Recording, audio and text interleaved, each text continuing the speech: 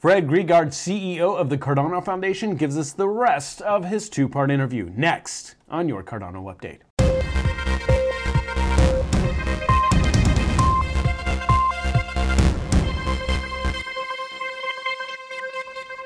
Hello everyone, and welcome to this holiday edition of your Cardano Update. Today is December 25th, 2020. Christmas, Hanukkah, whatever it is you celebrate, we here at your Cardano Update in our stake pool, United Stakes of Cardano, wish you a very happy holiday season, and we're just thrilled to have you tuning in. Now, earlier this week, we spoke to Fred Gregaard, Chief Executive Officer of the Cardano Foundation, and we're happy to bring you the other half of that interview. Fred Gregaard, Chief Executive Officer of the Cardano Foundation, joining us for questions. Fred, what is your regulatory strategy for Cardano? Is it a mix of policy, advocacy, and lobbying? I mean, which jurisdictions are most key? Developing countries first? The U.S.? I mean, I know that's a loaded question there, but I'm just pretty curious about your regulatory strategy. So to be very honest with you, we don't have a regulatory strategy yet in the foundation. We're having the design principles for it, and one of them, I think I mentioned before, right, is that we need more bandwidth, and we want to have a regulatory outreach committee. So I'm looking at forming a kind of a board with international lawyers and tax experts and other people, which can work strategically together with the organization and the foundation to ensure also capital deployment, but also prioritization of our work packages, but also looking at which countries, according to the timeline, is the right ones to be prioritizing. So this regulatory outreach committee is something I want to ensure that we have deployed in the next fiscal year. Then we need to work with organizations like POSA and others who basically connects all of the proof of stake protocols together, because let's face it, we might be in the community seen as, oh, Cardano is big, but there's also Tezos, there's also Ethereum, and there's also others, right? And if we pool forces together, we'll have a much larger impact towards actually policymakers and regulators in terms of that. Then the third angle, which is in kind of the evolving strategy document, is around education. So we really need to spend a lot of time ensuring that the academia, so the great research we've done right now, that it can also be translated into a level where our master students and bachelor students can get access to this. So by actually enhancing the general literacy around proof of stake through the universities, we will also ensure that when the regulators or when the governments need help, they very frequently ask the academia, because they are seen as very unbiased, right? And then they actually have the necessary tools in the box to give the right answers. And then, let's say the last but not least is that when I look into the Cardano Foundation, there's a couple of very interesting things happening, which is, I'm basically very thrilled about it, but also very frustrated. So, we do staking, as you all know, right? We're very public around our staking, strategy, right? But what does that mean from a tax perspective? What does that mean from an income perspective? What does that mean from a, all those kind of regulatory perspective, right? Are we actually doing asset management? Are we not doing asset management when we are staking, right? Because we're actually kind of selecting, you can think about it as different managers, right? So all of those things has impacts, whether that is tax events and so on. So when we solve those things for ourselves, we should be much more sharing and caring around that. So we already kind of started here locally in Switzerland to share our findings with the law firms we are working with, but also with the tax opinions and the regulatory opinions we have. And we should be doing that in other countries. And I'm hoping that when we get this concept of community hubs up running, so the idea is that to solve a local problem using the Cardano stack, but really a local problem. So we don't want to dictate the problem, right? We want to go to certain centers where, city centers, which has, a lot of people, like 20 million people, has good universities. They maybe already have a lot of blockchain exposure, and actually kind of see what is needed to light the fire there. Not to hire a lot of people, but to get some ambassadors, maybe some stake pool operators together to run a small incubator, or get 2 or 3 governmental companies together to run a sprint or 2 sprints for 6 months to basically solve the power grid problem or whatever that is, but to solve really local problems. And I think when we are then in these countries already doing this, solving these local problems, we should, from the foundation side, if at all possible, we should see if we can also look at the regulatory outreach there. Mm-hmm. So what can we do to de-risk those solutions which is being built to ensure that they're not just being a proof of concept or an MVP, but to ensure that they go live. And I think that's a really big task. Yeah. And so that's kind of the largest is going to come into our strategy. So as you can hear, it's in the head, is slowly being pulled through the organization, right? But we don't have it written down and ready to share yet. But I think that, and then also the identity part which comes into that, those two things makes the value proposition of Cardano unbeatable if we get that right. And we should be sharing it, we should be giving it away, because the more adoption the other protocols get, the better it is for everybody. Now, Fred, in the fireside chat you had with IOHK's CEO not too long back, you mentioned how you thought there were ways to improve community participation. Can you talk about this? I mean, what are some of the problems you're seeing now with community participation, and what would you like to see moving forward into 2021? Yeah, so it's always a good place. How do we start this in the most constructive? So the first part, which I'm super frustrated around, is that I do see a lot of Telegram channels, a lot of WhatsApp channels, and a lot of Reddit channels and so on, where people are sharing amazing content around technical deployment, around code, around business models, and so on. But there's only so many people who goes into a closed Telegram channel and actually participate in that. So I think that some kind of a Wikipedia of these kind of information, like a distributed central repository for all those kind of cool conversations and FAQs and bug hunting and all those kind of things would be an amazing part and would make it much more scalable. All the value creation which is happening in all those channels. So I like to call that the developer portal. And the developer portal should obviously also have a vibrant Stack Exchange and should also have to be manned, in my head, preferable with people from the community who can help other people to debug and answer questions, right?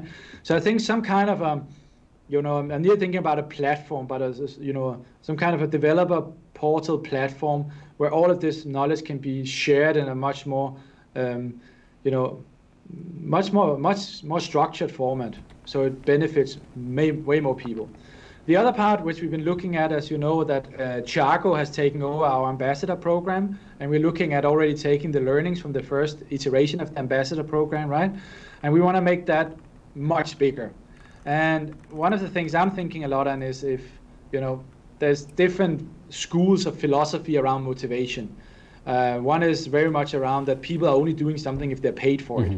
Another one is that people actually want to solve complex problems because it's really exciting and gives you a dopamine shot. But the problem is when you first started paying people for it, you actually only get what you pay for. And the incentive for doing creative solutions go down. And I think we have a lot to offer, not just from the foundation and IOG and Emurgo, but I think we have a lot to offer from the whole ecosystem we're keying together. I mean, the best example is actually, if you look to IdeaScale and also look to the public roadmap with the community made, right? There's so much value creation and brain power in there. So I really think that we should be looking, and that's why we've dedicated Charco to do this full time, to really look at how do we go away from this classical thinking of, you get $1 and you translate X, right? And then there's a max cap. But how do we go to a place where we really can basically, get this value creation on steroids, right? Where really mutual trust evolve and ecosystems around our ecosystem starts evolving, right? And things starting to be brought together. So I think there's a lot to be done there yet. And I think right now the energy who is in the community is amazing. But if you will be able to focus that a little bit and maybe use blockchain technology, like we're seeing that hopefully the next iteration of Catalyst will one day also be using some of the voting mechanism and so on chain, right? But if we see that and that's going to be is already the world's largest decentralized accelerator and VC fund, right? And I didn't know that. I think there's going to be a lot of learnings in there, and the energy who goes in there is amazing, right? So, but we need to kind of get that out into the ripples of the ecosystem. So it's not just around Catalyst, but also around building business models and building and solving local problems and ensuring good voting entity systems and so on. So yeah, I think there's a lot. Oh, this is a little bit high level, right? But we don't have the magic key yet, but we're very much aware of this, and we are dedicating some of our smartest people in the foundation under Eva Oberholzer, right, to kind of to pull this through. We want the community to prosper and create more value for itself, but for the whole world, actually, right? Yeah, and that brings me to my next question. Can you discuss Cardano Foundation's stake pool delegation policy? That's kind of the buzzword right now with all of the arms of Cardano. What's your delegation policy? You've already kind of tweaked the policy following the K parameter adjustment. We have a lot more network configuration ahead. What's CF's or Cardano Foundation's overall objective when it comes to its delegation policy?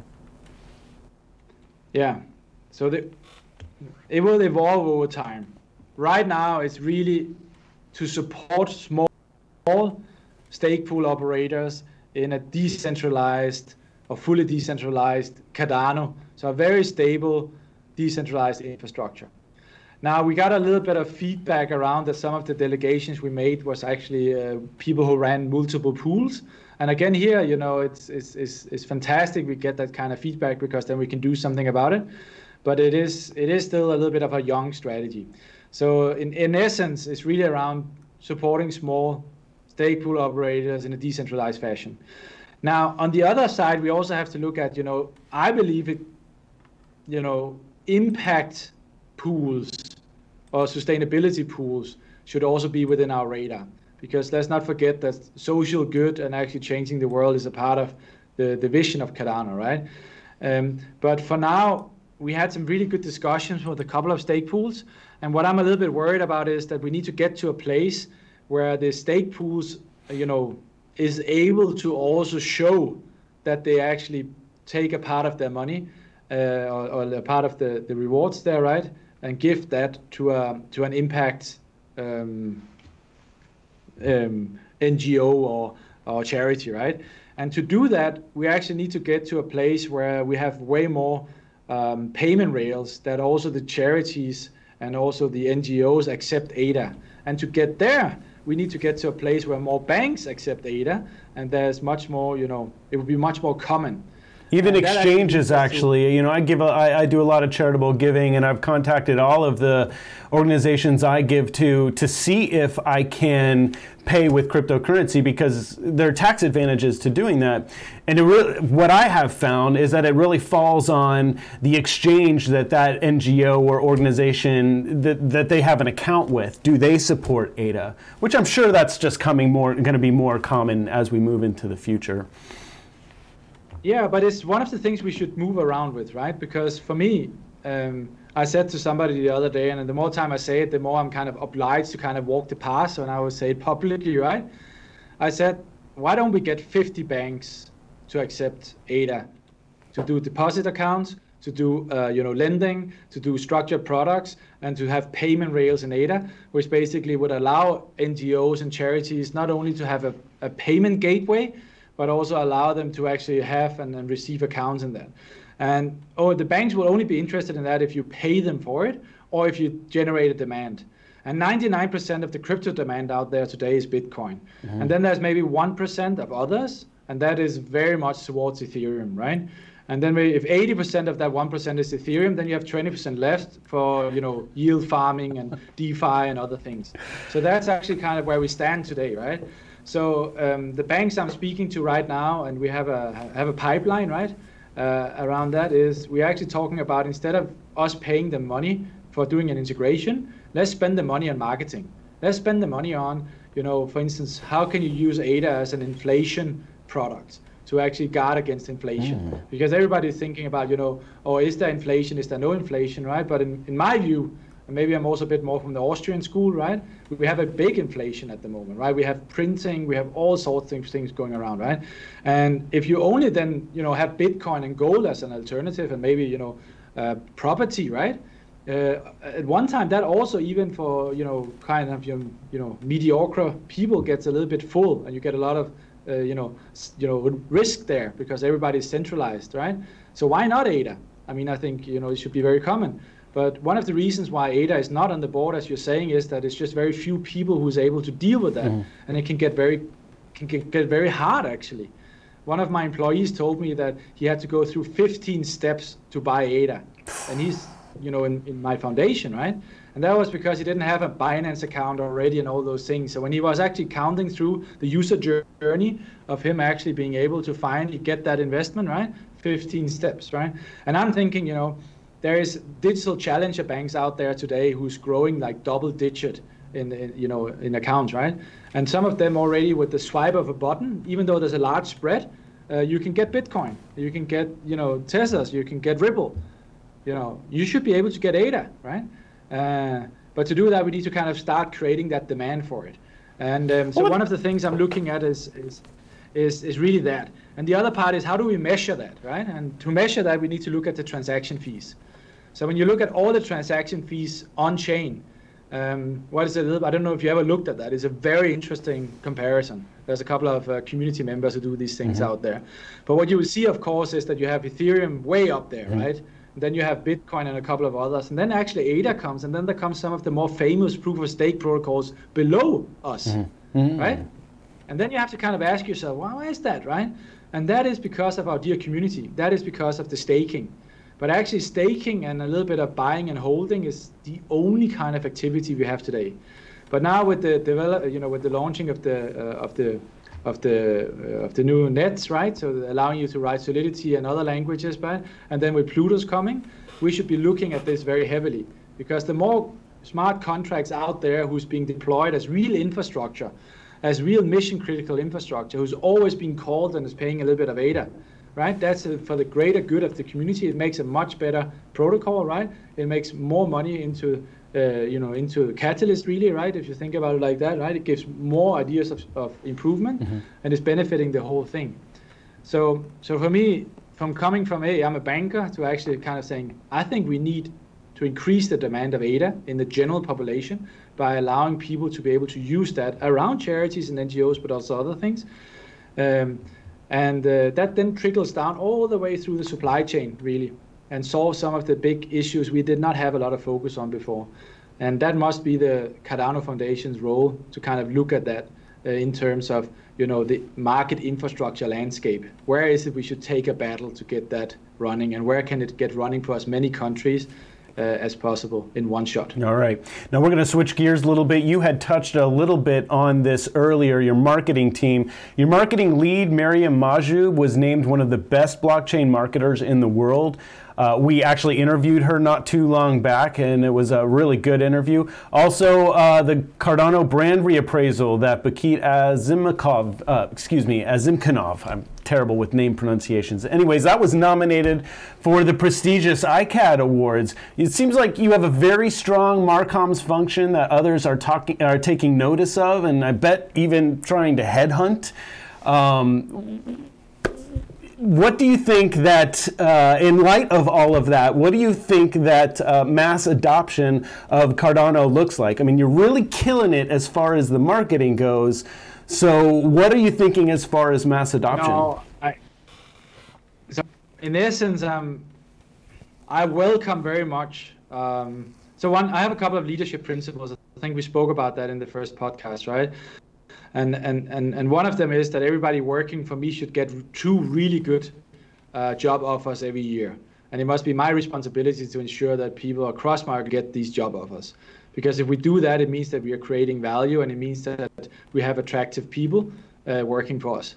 And if they then leave because the offer is too good, hopefully it also means that we bring a little bit of Cardano out to that new company, and they think about how do they actually also build in their new company infrastructure on us. But I like to kind of turn this upside down. I think we are looking to isolate it on blockchain. when I look out there, right, and from where I'm coming, Cardano is still not a known name. Huh?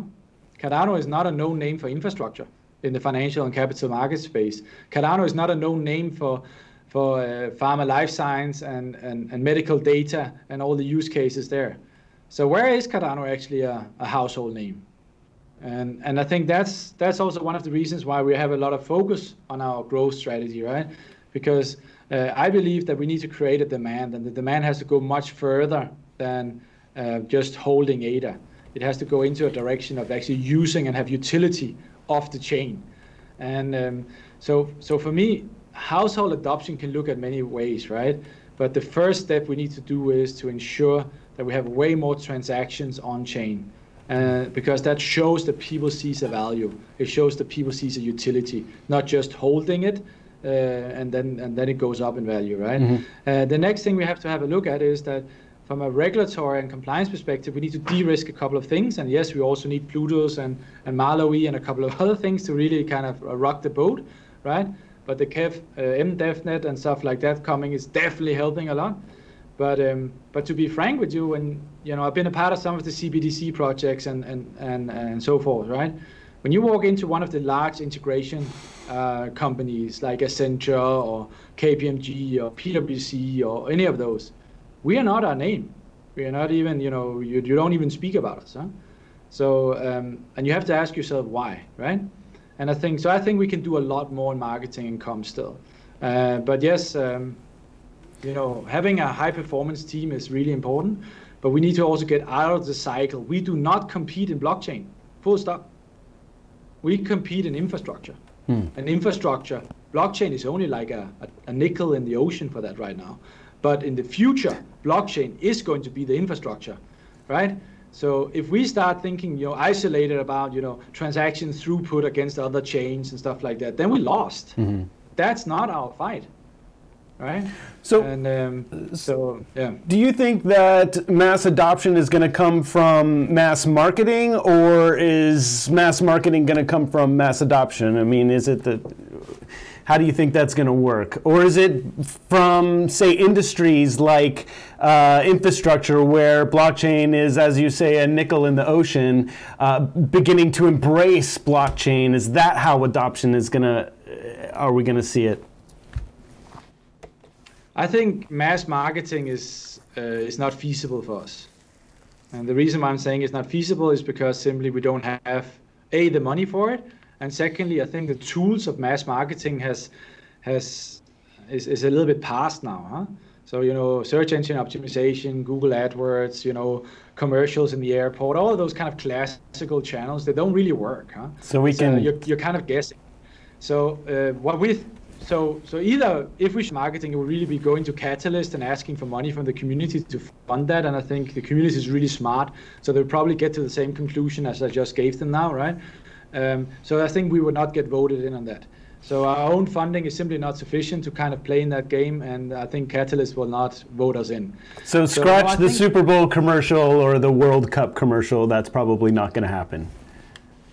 No, I don't think so. If it happens, it will be due to one or two individuals who just love Cardano and is doing that to prove a point. But it's not going to come out of the Cardano Foundation. But if one or two individuals comes together and say, we fund it because we're going to prove the world that now when the US regulator says that an ID has to be connected to a wallet, and we have a Prism, a Terra Prism, right? So let's prove the point that we can do that. I'll be open for working with the marketing team around that.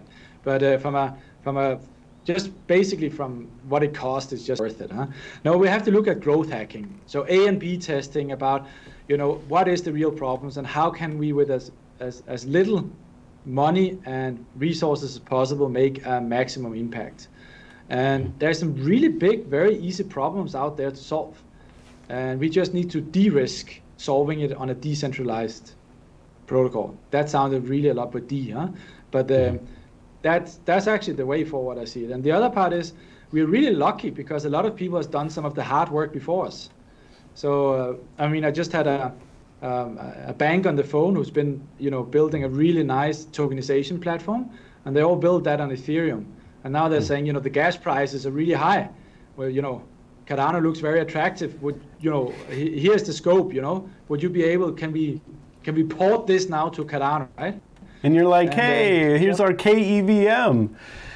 Yeah. Voila, right? So what I'm just trying to say, right, is that I think there's a lot of the work has actually already been done, and the fact that we are now coming out with such a high quality product, which is solving some of the foundational issues there was in the first deployment in enterprise blockchain, right? So I think it's more about being smart, being razor sharp, being very focused and saying what is it we want, right?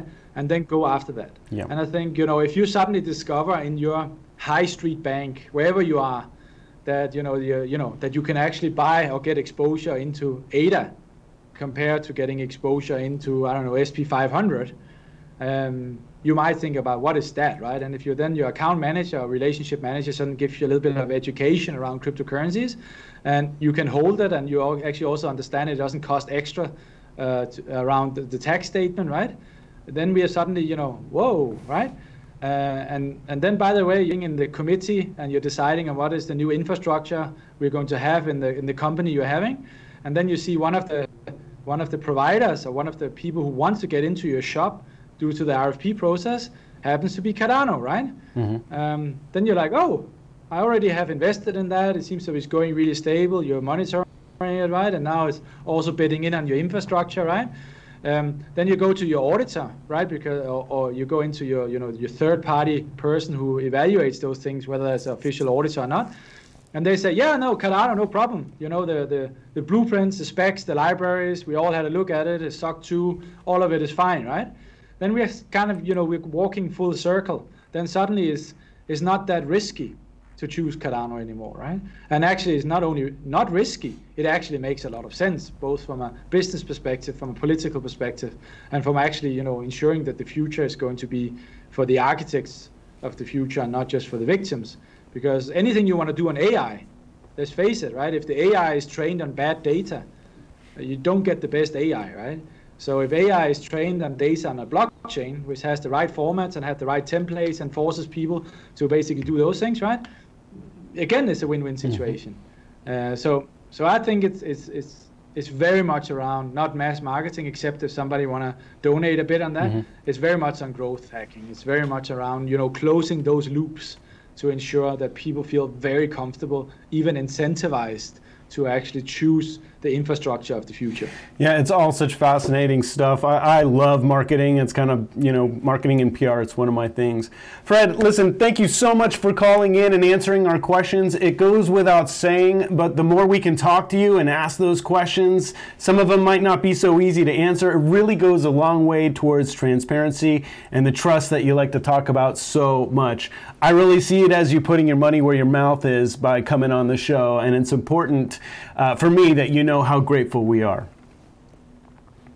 Well, thank you for letting me in here, and I hope to see you maybe in a month or two so we can continue the discussion. Absolutely, absolutely. I do look forward to talking to you again soon. All right, folks, that is our show for you on this Friday Christmas evening. If you'd like to comment on something you've seen on the show, or if you have a story idea, you can reach out to us on the following channels: Telegram, Twitter, there's also my email address. Of course, you can always keep the conversation going in the comments below. Don't forget to like this video, subscribe to our channel, and delegate to United Stakes of Cardano, our premier high-pledge competitive fee stake pool responsible for bringing you this Cardano newscast. That's ticker USA01. Look us up on Daedalus or Yoroi. If you missed the first part of Fred's interview, you can check that out by clicking right here. All right, everybody, Merry Christmas, Happy Hanukkah, Happy Kwanzaa, whatever it is you celebrate, we wish you a truly happy holiday season, and we're grateful that you're watching the show. Take care, everyone. I'm James Keever, and that's your Cardano Update.